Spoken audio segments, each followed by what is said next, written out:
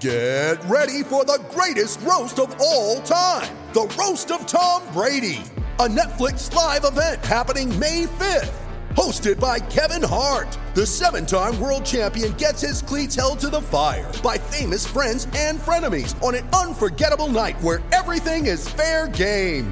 Tune in on May 5th at 5 p.m. Pacific time for the Roast of Tom Brady, live only on Netflix.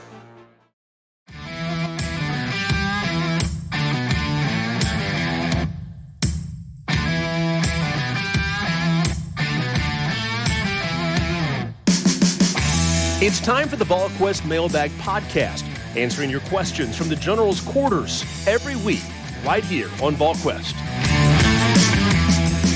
Good Thursday, everybody, and welcome into it. This is the VolQuest Mailbag Podcast here at VolQuest.com. You guys know the rundown by now. $1 for 1 year. Take advantage if you haven't already. It won't be here much longer. And as always, like, subscribe, follow our work on YouTube by searching VolQuest. Got a three-man crew here today. Brent Hubbs, Rob Lewis. I am Eric Kane. 41 questions at the time of this recording. Let's jump right into it. Sam Smith, 22-33. With this dumpster fire going on at Auburn right now, will Jeremiah Cobb look at Tennessee again? Is the simplest solution for fixing the secondary just sending more pressure? I'll take the first part of this one, Brent.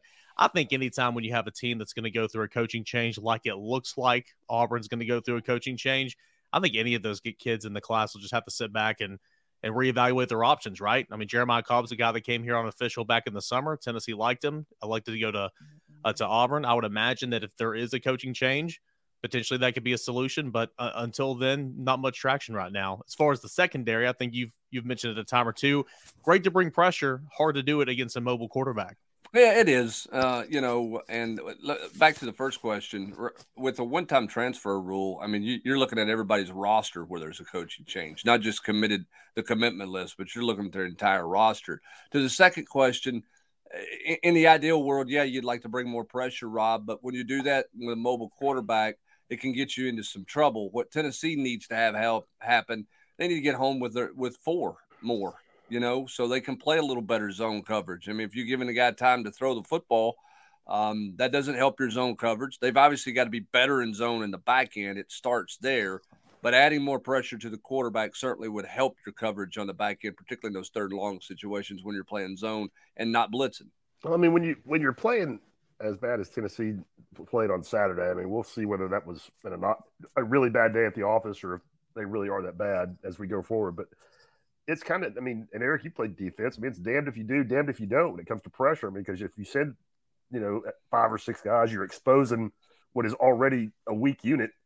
And if you don't send guys, then, you're giving the quarterback more time to expose a weak unit. So, I mean, it's a challenge that just about every defensive coordinator, faces to some degree or another.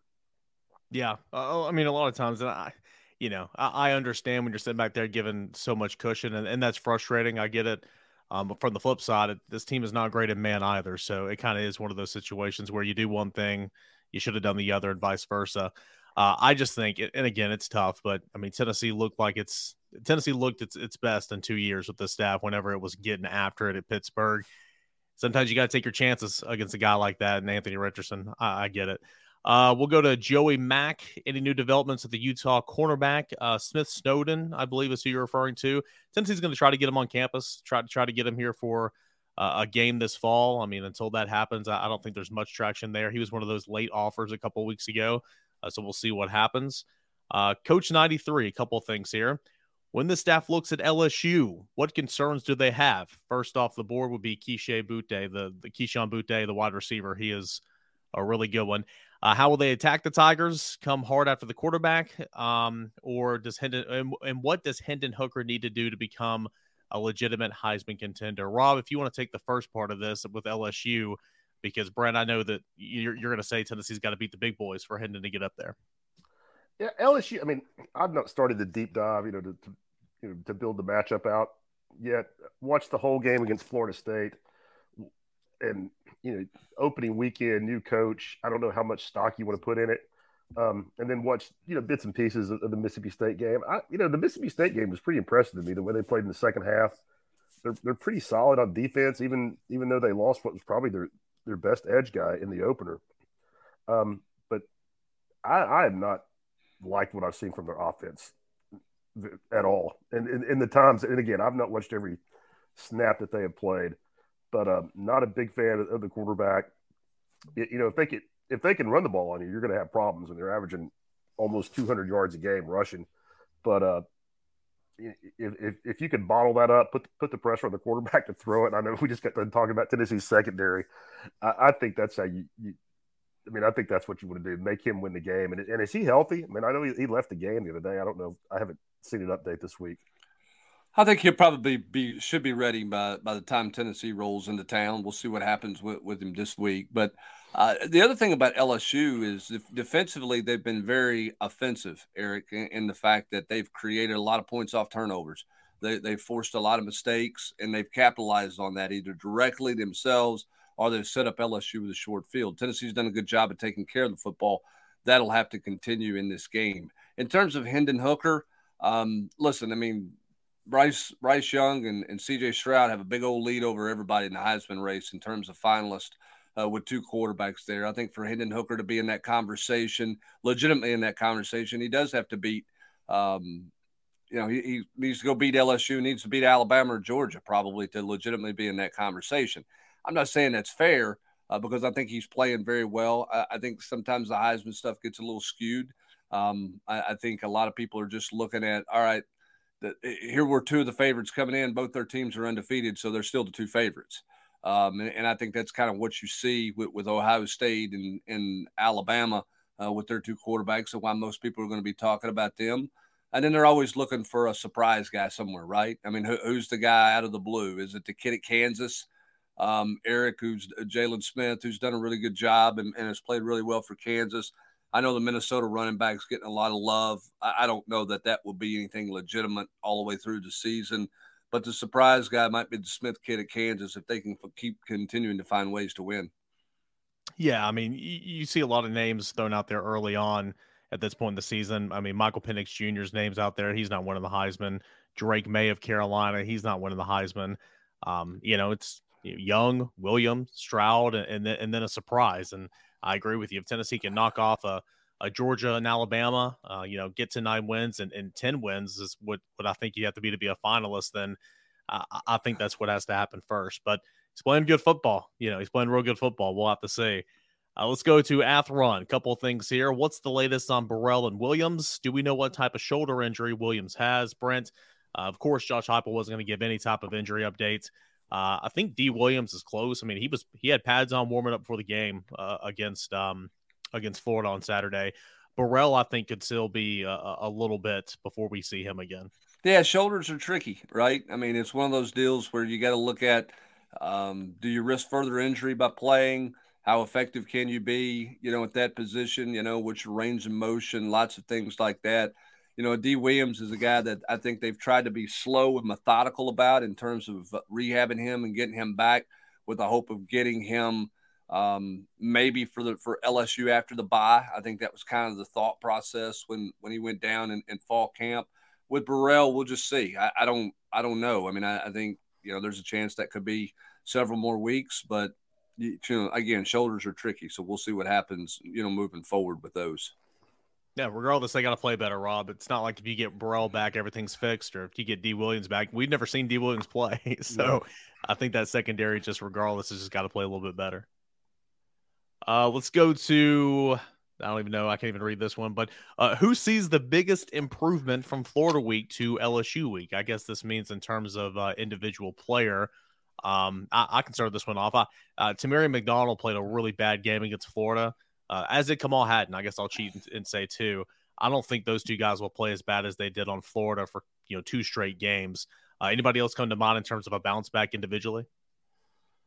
Go ahead, Rob. I was just going to say, just about anybody you think about would come from the secondary. I'm with you, Eric. And I don't put a ton of stock in the PFF numbers. I think it's some that's interesting or whatever. But if you go by the PFF stuff this week, it was a tough day for Kamal Hadden and Tamarian McDonald. Those are two guys that, and especially as much as we heard about Tamarian in fall camp. Coaches aren't putting that stuff out there just on a whim. I mean, if they haven't seen a guy perform, they're not going to come in and praise a kid like multiple coaches did to Marion. So, I still think you got to remember he's not played a lot of football. And I would look for him to be better, not just next week, but as the season goes on and he gets more reps under his belt. Well, and I think the interesting challenge there, too, is if you're Willie Martinez and Tim Banks, how much do you look at Wesley Walker more? I mean, Wesley Walker's got more experience than Tamarion McDonald has. Good week to do it. And again, I think this is the week where you got to figure out kind of, all right, what are some combinations? Do we need to look at some different combinations? That's why I threw out Danico Slaughter potentially at corner. I don't think they'll do that, but he's third on the depth chart at safety. He's not playing safety anytime soon for Tennessee, given where they're at, unless there's injuries there. So I think this is the week that you experiment and look at some things. I mean, what is your combination of best five guys? Maybe that's Tamarion McDonald. Maybe that's Wesley Walker. Maybe that's Walker at safety or McDonald at safety. I don't know. This would be a really good week to look around at some of those options if I were those guys. Eric, I think I heard you mention the Walker play, getting a look at safety is something you would do. And do any three of us have any reason or cause to believe that whatever they think the best combination, best five are, is not going to include Jalen McCullough and Trevon Flowers? No, those two are playing. I mean, they played every snap on defense. Every single snap on Saturday. They played over 70 snaps, Rob, against Ball State. I mean, those two are going to play safety. At least that is what it looks like, and the track record has shown the last year and a half. Let's go to KGN in 3. Any chance Tennessee gets back involved with Stanton Mill now that MSU season is blowing up? Kind of what we said earlier. You just have to take a look at all of that potentially. I mean, if he'll listen, I'm sure Tennessee will try, but nothing there right now. What will happen first? This is a good question. 1 2023 commit added to the class, or 2 2024 commits added to the class. Where's Austin Price with an eye roll and a gasp and an exasperation sigh when you read that question? Nobody loves those. Eric, you want to take this one? Are you gonna take a stab at one of this? Is it gonna be a 23? I'm gonna guess it's a 23. I mean, I'll take a stab at it. I think it might be 2 24s. Okay. And I know that's kind of a bold take, but where you are with this class, no one's 23 class. No one's really in a hurry right now, right? I mean, you got some priorities that are looking at maybe later in October. I think that there's some guys in the 24 class are just looking to put this behind them. So it's a bold prediction, but if I had to pick one of the two, I mean, I would say I would lean more to the 2 24s, but obviously we'll have to see. Better chance at 8-4 or 10-2? This sounds like the perfect Brent Hubbs question, Rob Lewis. Stay healthy. I think 10-2 certainly a possibility out there. I'll go split in the middle and say they're going to be 9-3. How about that? That wasn't an answer given. Now it doesn't matter for Cajun 3. That's the answer he's going to get. 9-3. How about that? I'll cheat. Can we agree though? Can we all three agree that I think 8-4 is now the floor? If worst case scenario. Well, if they were to finish 7-5, something has gone horribly wrong. I mean, I think Butch Jones could finish 8-4 with this team. Saying something from Rob Lewis there. Let's go to Pine. 4 games in. What is something this team may struggle with all year? And then what is something you think this team will improve on? I think they're going to improve in their punt operation. I think they're going to struggle in third and long situations if they keep playing zone defense. I was just going to say secondary. I mean, again, like a couple of weeks ago, I had the sneaking suspicion that they might be, pretty decent on defense. Not like top 4 in the SEC, but, real solid middle of the pack. And, I mean, they've got some work to do to get there. Yeah. I mean, especially, too, if teams play Tennessee to go for it on 4th down. I mean, Napier was calling plays on 3rd and 11, 3rd and 10 that he was going for on 4th down. There was a 3rd and 9 where he was backed up on, I want to say, like his near his 20, and he ran the football. Picked up the first down, albeit, which is inexcusable, but it was just weird. It's like, what's going on there? It was late in the game, but still. I think a lot of teams play that way. I mean, I think that's the Lane Kiffin effect from a few years ago, and then those guys who are all about analytics sit here and say, hey, I've got a better chance of getting to 4th and 3 and converting 4th and 3 than I do converting 3rd and 11. Mm-hmm. So let me find a way to get 8 yards and get it down to fourth and manageable. And I'm not afraid to go for it on fourth down because some computer, rule says, hey, Rob, go for it on 4th and 3. And I think that's the frustrating thing about Tennessee on Saturday against Florida. When you got them in 3rd and long 9 times, and they ended up converting 7 of those, either directly on 3rd down or with the aid of 4th and short, that's a defensive problem. But I think everybody's going to go for it on 4th and 2, right, Rob? I mean, yeah. I just think teams are much more comfortable with that now. And especially if Tennessee's scoring 50 points a game, and maybe you don't feel great about your defense. I mean, I think it's going to be a trend that, especially if you get in the game and, Tennessee's rolling, and you're, say you're on your own 40-yard line, what's 20 yards of field position with the way they've been, running up and down the field on. I'd rather take my chances on 4th and 2. The other thing too, and I know Shane Beamer mentioned this, and I saw this story on Twitter about games are too long or whatever the case may be. I mean, you look at this game against Florida, and this was a game that was one of few possessions. There wasn't a ton of possessions in this game, and Tennessee still had the ball, 10 times? 9 times. Florida had it 10 times. And in a normal game where you get 13, 14 possessions. Yeah. Typically. I mean, and I think coaches with the idea of, hey, we're going to get the ball 13 times a game, they're not afraid at the 48 to go for it on 4th and 2.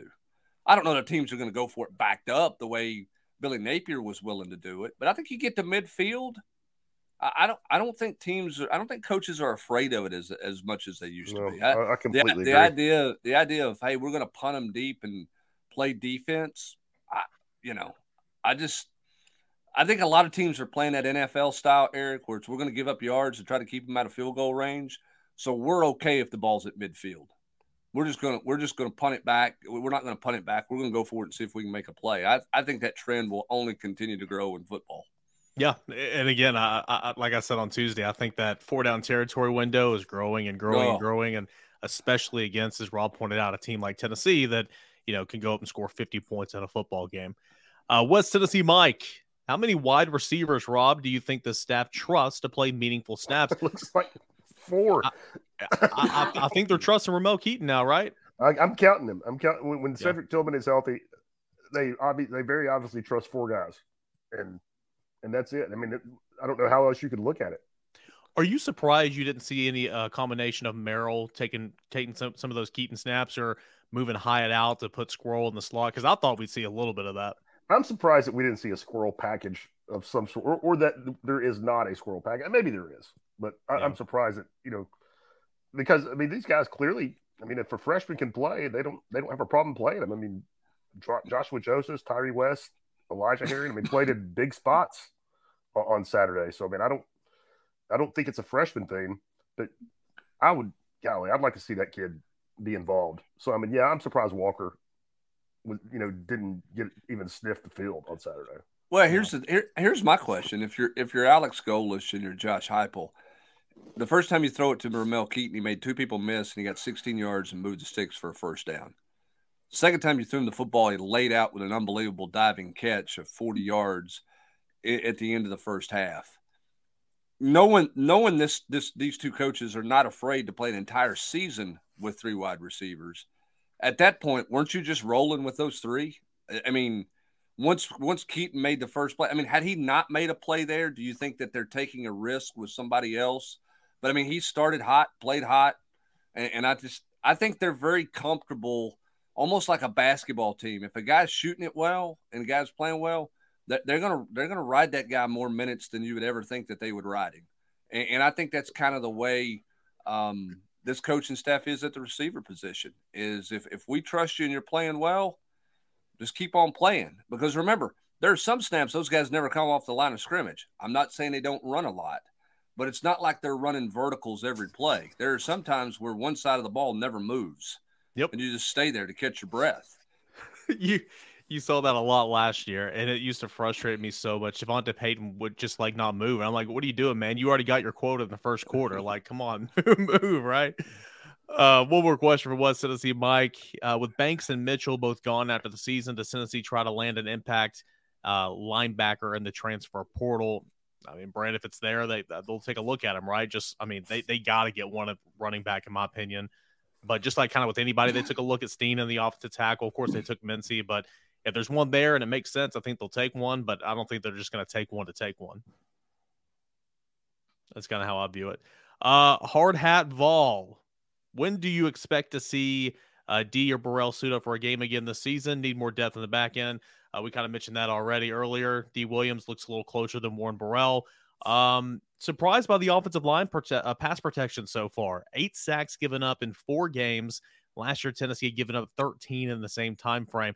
I think Rob, the offensive line, it's a better pass protecting offensive line than run blocking offensive line. Javonte Spraggins doing well. I think Gerald Mincy, though, struggling against Florida, I think he's shown he's a pretty good pass protector. Yeah, I agree. Spraggins is most improved, I think, by far. I think just about everybody would agree with that. And I wouldn't get – I think they are better at pass protection than they were last year, but, they played 2 teams in 4 games. Let's see what that number looks like once they start rolling through an SEC schedule. But I do think they're better. I don't mean to be flippant about it. And I thought we haven't touched on it yet. I thought the run game against Florida, they really impressed me. And I know the Gators have given up some numbers to people, but as bad as Tennessee looked at Pitt running the football, I thought that was a big step in the right direction for them up front. Yeah, I think so too. I think that, obviously Hendon was running the ball well in the first half, but it was really good to see Jabari Small get it going. And sometimes it just takes one run. He was a different guy after that 39-yard run where he made a guy miss at the second level. Good. And a lot of times you ran, right up the middle of the formation, but you gained 4 yards, 4.5 instead of just getting back to the line of scrimmage. They were averaging right at 6 yards a pop until that last drive, when Florida knew it was coming and they were jamming the box. Yeah. It was good to see. It was good to see for sure. I was a little worried about that because you knew the number would be there because Hendon would run, but as far as the backs, but it ultimately got there. Big Orange Possum, Brent Hubbs, why did Jawan Mitchell play more than Aaron Beasley on Saturday? The snap count, both Banks and Beasley were in the 60s. Both Banks and Mitchell were in the 60s, and Beasley was at like 38. They've mentioned a time or two that, hey, Mitchell was a starter coming out of camp, and he's going to play, and he certainly played, but he almost doubled the snap count of Aaron Beasley on Saturday. Yeah, I don't know. I just wonder if that's Aaron Beasley's played well, and he played well early, but there's a lot of see-ball, hit-ball with him, I think. And so maybe there was a little bit more comfort level and some of the other responsibility stuff. I don't think anybody behind the front 4 on defense played well. So we'll see what that looks like moving forward at the linebacker position. But Mitchell was a starter before he got, and couldn't play those first couple of games. I thought Beasley played well, but they've clearly worked hard the last 2 weeks to get Mitchell on the field and get him involved. I think he's got to play better than what he's done to this point. But again, I don't know all the responsibilities. Is Aaron Beasley running himself into some plays he shouldn't have been in those first couple of games? I don't know. I thought he was really good at Pittsburgh. I thought Aaron Beasley played really well at Pittsburgh. Maybe that setup, was better for his game, but I thought he played particularly well in that Pittsburgh game. So I'm a little surprised at those snap count numbers. But even if Aaron Beasley was running like a madman and making plays when he shouldn't have been the one making plays, you're not going to get a minus on the grade card for that, right? It's like, oh, well, you should have done that, but you were there and you finished the play. Good for you. It's like if you make a mistake, make it 100 miles an hour, and that might have been what he was doing. But he's going to play a whole lot. Again, I'm not trying to be rude, but I'm not sure why there's 18 snaps going out the solo page at this point when you have 3 healthy backers. Elijah Herring's got a package in there. I was going to say, and Herring. Yeah, Elijah Herring has a package in there. He gets some PT in third and fourth down situations, but don't you think it felt like it at one point that Brian Jean-Marie was just trying to find a linebacker who could play some zone coverage, somebody who wasn't making some of the mental mistakes? It almost felt like he was grasping a little bit at straws, which, at least he took a run at some guy, trying to get a different guy back there. In the secondary, they played some different corners. They obviously, as you mentioned, didn't touch the safeties. That they just weren't close to any wide receiver to make a play. None of them. So we'll see if they can figure that out this open date. Josh Heupel said he needs tighter coverage. I asked him why he didn't have tighter coverage, and he didn't want to dive into why his secondary and linebackers weren't playing tighter than what they were playing through 4 games. I couldn't even hear his answer. He said it so quick. He's like, I don't want to answer this. I couldn't even hear it. I will say this last thing on this. They had one defensive series. It wasn't the whole series, but it was after Haddon went out for that one play. They had a combination of Turnage, of Rucker, of Page on the field at the same time, and that just for zone coverage that shouldn't happen. You should avoid that. I thought Hubbard asked Heupel about injuries there for a minute. he was so curt. You ready? Showtime. On May 3rd, summer starts with The Fall Guy. Let's do it later. Let's drink a spicy margarita. Make some bad decisions. Yes. Audiences are falling in love with the most entertaining film of the year. Fall Guy. Fall Guy? Fall Guy. That's what the poster said. See Ryan Gosling and Emily Blunt in the movie critics say exists to make you happy. Trying to make it out? Nope. Because I don't either. It's not what I'm into right now. What are you into? Talking. Yeah. The Fall Guy. Only in theaters May 3rd. Rated PG-13. When you need mealtime inspiration, it's worth shopping Kroger, where you'll find over 30,000 mouth-watering choices that excite your inner foodie. And no matter what tasty choice you make, you'll enjoy our everyday low prices, plus extra ways to save, like digital coupons worth over $600 each week. You can also save up to $1 off per gallon at the pump with fuel points. More savings and more inspiring flavors make shopping Kroger worth it every time. Kroger, fresh for everyone. Fuel restrictions apply. Got a basketball question, Rob. Any news on the how the Hoop visitors went over last weekend, specifically Maddox and Passmore? Any other names coming to mind? Passmore is the one to keep in mind, but they're all young kids and not close to doing anything. But Tennessee is, and Passmore's a junior currently. He was here on campus back in the spring or back in the summer for camp. Getting it back over here this weekend was big, and also because Tennessee was piling that on top of a school visit. Coaches had just been in there to see him, and so to put together a visit just a couple of days after that, so he's still in Tennessee right now, but he's also just it's way early. But he's one to keep an eye on for next year. Let's go to Bruce_Vol. What position is Tennessee recruiting Boo Carter at, Brent Hubbs? What position does he want to play? If it's DB, is it corner or safety? In the summer, Tennessee really liked him as a defense. I mean, they like him at both, but they liked him as a defensive back and a corner. Brent, tell me if I'm wrong here. I feel like if Tennessee's going to get a Boo Carter, if they're going to be a player for this, it's whatever position Boo Carter wants to play. Tell me I'm wrong. No, I think you're right. I think it's 100%. I think Boo Carter's an athlete who can play either side of the ball. I think a lot of people have seen him as a defensive back, and we'll see where we'll see where that gets to. But that's kind of my feeling right now is Boo Carter can wherever he says he wants to play is where Tennessee's going to recruit him at right now. Now, Willie Martinez has got that territory, and Willie Martinez has had more conversations with Boo Carter than anybody else on staff. So there's part of the defensive back conversation as well. I think ultimately that's probably what he is in college. But to land him, I think a lot of schools are going to tell him he can play anywhere he wants to play. Yeah, real good athlete. Let's go to hitter. Is the lack of rotation on offense a Heupel thing, or is it due to still rebuilding the roster here? Is this something that occurred back at UCF and at Missouri as well? You guys might know that answer more than I do. I just think it's about trust, and I think part of that's because of maybe it's a rebuilding situation, but they played 3 guys at receiver last year. They're playing 3 this year, now maybe 4. You look at the secondary; those 2 safeties are playing every snap. I think it's just the trust in where the roster is right now compared to where it needs to be. Yeah, I think so. I mean, again, coaches are going to lean, Rob, to guys that they trust. And if that means they tighten up their rotations and shorten it down, they've clearly shown that they're willing to do that on offense. And I think they've shown some have shown that more on defense than others. I give Rodney Garner credit. He's played a bunch more guys, right? Even some guys he doesn't trust. Probably didn't trust a whole lot. He's pushed him out there to see where he can get. I think it's going to pay off with Bryson Eason. I do. I think it's paying off with Elijah Simmons. I don't think Elijah Simmons ever going to play 25, 30 snaps for you, but I think he's going to give you 15 quality snaps. You'd like to get Eason up to 20, 25 quality snaps there. Every coach handles it different, right? I mean, and every coach in the preseason said what, Rob? We're going to play more guys. We're going to play more guys. 4 games in, there's some doing that. There's some not doing that. And I mean, I get it. And I mean, Hubbard, I mean, every coach struggles with it. You don't know where the line is. I mean, is it the guy I trust? Is it the guy that I know is not going to make a mistake? Or is it the kid who's more talented? But, there's a 50-50 chance he's going to have a bust on any given play.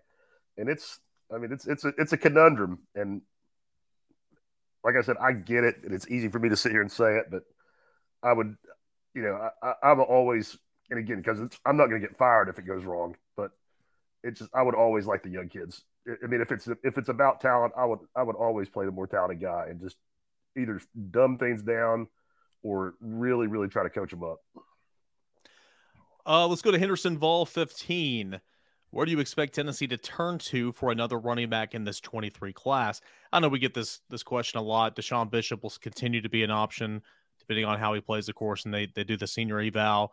Roderick Robinson's a guy that Tennessee will continue to talk to as long as he'll listen. I think the transfer portal is very much an option for sure, but another name to keep an eye on potentially, Khalifa Keith.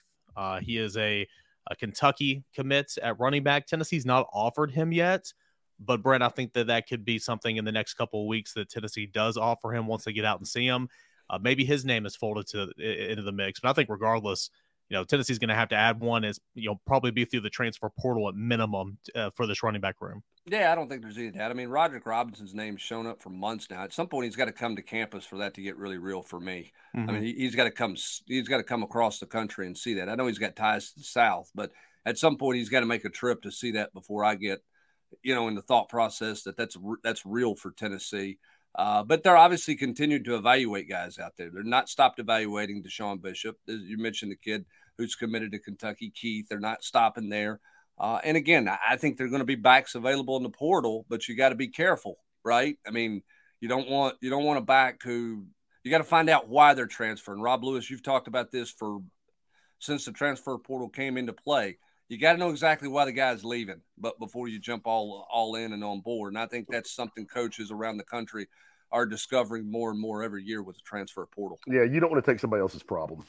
That's especially when – I mean, I think Coach Heupel has done a great job at building culture here at Tennessee. And I don't want to get sidetracked, but I know we're talking about running backs, but transfers in general, I mean, it seems like an easy answer, but again, you got to do some research. And Roderick Robinson's still committed to UCLA. I check almost every day. It's so, I mean, that's going to be like the softest commitment in maybe the history of football. I mean, hey, Arian Carter is still committed to Memphis, and he's gotten 15 Power 5 offers in the last, couple of days or whatever. So, but at least he's got those in the last couple of days. Yeah. Roderick Robinson's been committed to UCLA for months. Yeah. Months, and nobody thinks he's going to UCLA. I mean, how bad would it feel to be a UCLA recruit and to see all that stuff on social media of the attendance at the home games? That's got to be a really tough job for the coaches to deal with that, because everybody is trying to poach their recruiting list. I mean, Brent, I heard you lead off Sports Talk with this. I guess it was last week, but golly, what a horrible, horrible look that was 2 weekends ago. I mean, it's sad, really. It's so sad. I just don't like football. I'm telling you, there's a flea market around the Rose Bowl, around in Pasadena, that is a commonplace basically every weekend. Now they adjust hours for home games, but it's there on Friday. It's there Saturday morning. I bet they had as many people going through the flea market in Pasadena as they had in the stands watching, based on that picture we saw on Twitter. Well, I've never seen anything like it. I've never seen anything like it. All right, let's stay with you, Hubs. This looks like a good question for you, partially because I know you've already looked it up. Matt's 42012. If Tennessee beats LSU, when was the last time Alabama and UT met both undefeated? Rob Lewis, you got a guess? I'll guess. Is it 95? No, not 95. Tennessee lost to Florida in 95. Oh, that's before right. They played Alabama, so they were not unbeaten. That's right. Eric Kane, if you guessed the answer because I gave you the answer, that's not a fair guess. Is that where you're going? 1989. 1989 is the last time. In 90, Tennessee had two ties. Alabama was unranked and had losses come in. That's everybody's favorite 9-6 Tennessee loss, which was awful. Then you just got to start looking at Florida wins. 95, Tennessee lost to Florida, beat Alabama. 96, they lost to Florida. 97, they lost to Florida. 98, Tennessee was unbeaten, but Alabama was not. 99, 2000, all losses to Florida. 01, Tennessee beats Florida late in the year, but they lost to Georgia on the Hobnail boot game after the unbelievable screen pass play. And I can go on, but it's pretty evident once you get up to losing 16 of 17, there's not many opportunities for you to be unbeaten when you get to the Crimson Tide. And so you got to go back to 1989, according to my quick research of things. That was an SEC championship team that Tennessee had in 89 that lost to Alabama that day, 47-30. Both those teams were in the top 10 when they met each other in 89. There you was go. Was that a Jefferson Pilot broadcast? Do you know? I think that was a Jefferson Pilot broadcast. And that was the game that it was Andy Kelly, Sterling Hinton kind of back and forth at quarterback trying to figure out what to do there. I'm not mistaken. That year and that quarterback situation, I think, took 5 years off my father's life. It was tough. I remember that was a really good 11-1 Tennessee team. They didn't have anything for Alabama on that day. That's for sure. I remember it like it was yesterday, guys. Yeah, sure you do. You weren't even kicking slats out of your crib at that point in time. All right, here's a really good question. We'll do a couple more here. We're running out of time, but here's a good one. This is from Old Mac. Rob, why don't you go first? Would Heupel's system translate to the NFL? I mean, I want to say no, but then again, I don't know the X's why? and O's well enough, but I don't know why not. I mean, you see more and more. I mean, you see more and more of what, I think there used to be, kind of a prejudice against, college football versus NFL football, but I think it's going the other way now. I mean, Cliff Kingsbury is in the pros because of his offensive, philosophy. I don't know if you could go that fast in the NFL like they do, but I mean, as far as like scheming guys open and what they do in the pass game, I would hazard to guess that it could work. I mean, I still think at the end of the day, it's mostly about Jimmys and Joes. It's a passing game. I mean, at all levels, and I just don't know about the speed part of it, and I don't know about all the protection part of it. It seems like there's some times that Tennessee's almost turning a guy loose in protection because their things are going so fast. I think that would be one of the things, would be the protection part. The difference, some people have asked me this, like, well, it didn't work for Spurrier. Spurrier didn't have enough route adjustments for his wide receivers, right? I mean, that was the biggest thing. This whole system of Heupel's is about route adjustments for wide receivers. I mean, that part of it, I think, totally translates to the NFL, because the NFL receivers have to read.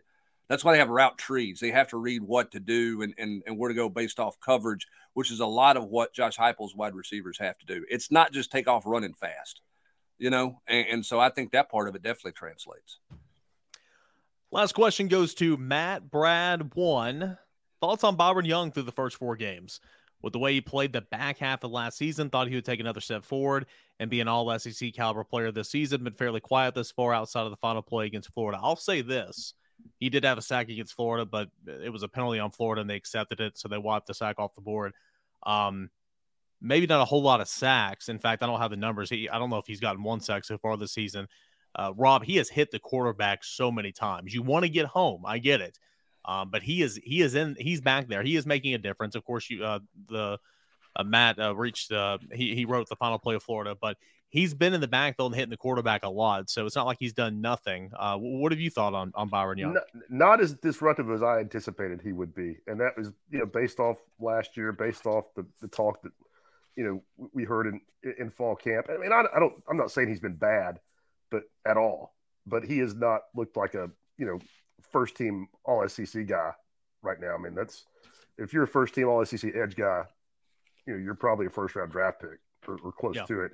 And he's, Byron's not at that level right now. 1 sack through 4 games. And like you say, he has gotten there and hit the quarterback here and there, but I thought he would be much more disruptive to this point than he has been. A lot of quarterback hurries, which I think is a bit of a skewed stat sometimes, right? You can be your home team statistician and give that a little better than you get it on the road. But I mean, he had, according to the stat book, he had 4 hurries against Florida. He had 2 hurries against Akron, 3 hurries against Pitt, including a sack, 2 tackles for loss. He had a quarterback hurry against Ball State. I think he's got to finish better, Eric. I think he's got to play with his hands a little bit better. I think teams are paying a lot of attention to him, so he's getting some chips and some different things that way. He could benefit from somebody on the other side being more effective as a pass rusher, which is why I think some Joshua Josephs wouldn't be a bad thing in his life to try to get that down. But, look, he's a physical specimen who's still a pretty raw football player in terms of understanding how to bend and use his arms and hands the right way.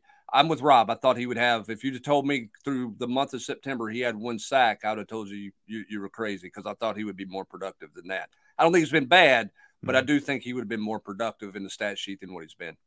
Now, obviously, he was the second half player a season ago. He didn't get on the field till game 3, and it took him a little while. So we'll see. Certainly not the true halfway point of the season, even though it feels like it with a bye week. We'll see if he can continue to pick it up, at least on the stat sheet, as the season continues. Tons of questions. Sorry if we didn't get to it. We only have a certain amount of time, so really, really do appreciate you guys every Thursday right here at VolQuest.com, the Mailbag Podcast. $1 for 1 year. Sign up now if you're listening and haven't already.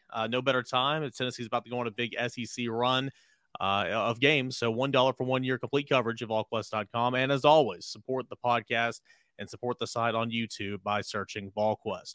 For Brent Hubbs and Rob Lewis, I'm Eric Kane. Thanks so much for listening to the VolQuest Mailbag Podcast. Enjoy the rest of your Thursday, everybody. You've been listening to the VolQuest Mailbag Podcast every week right here on VolQuest.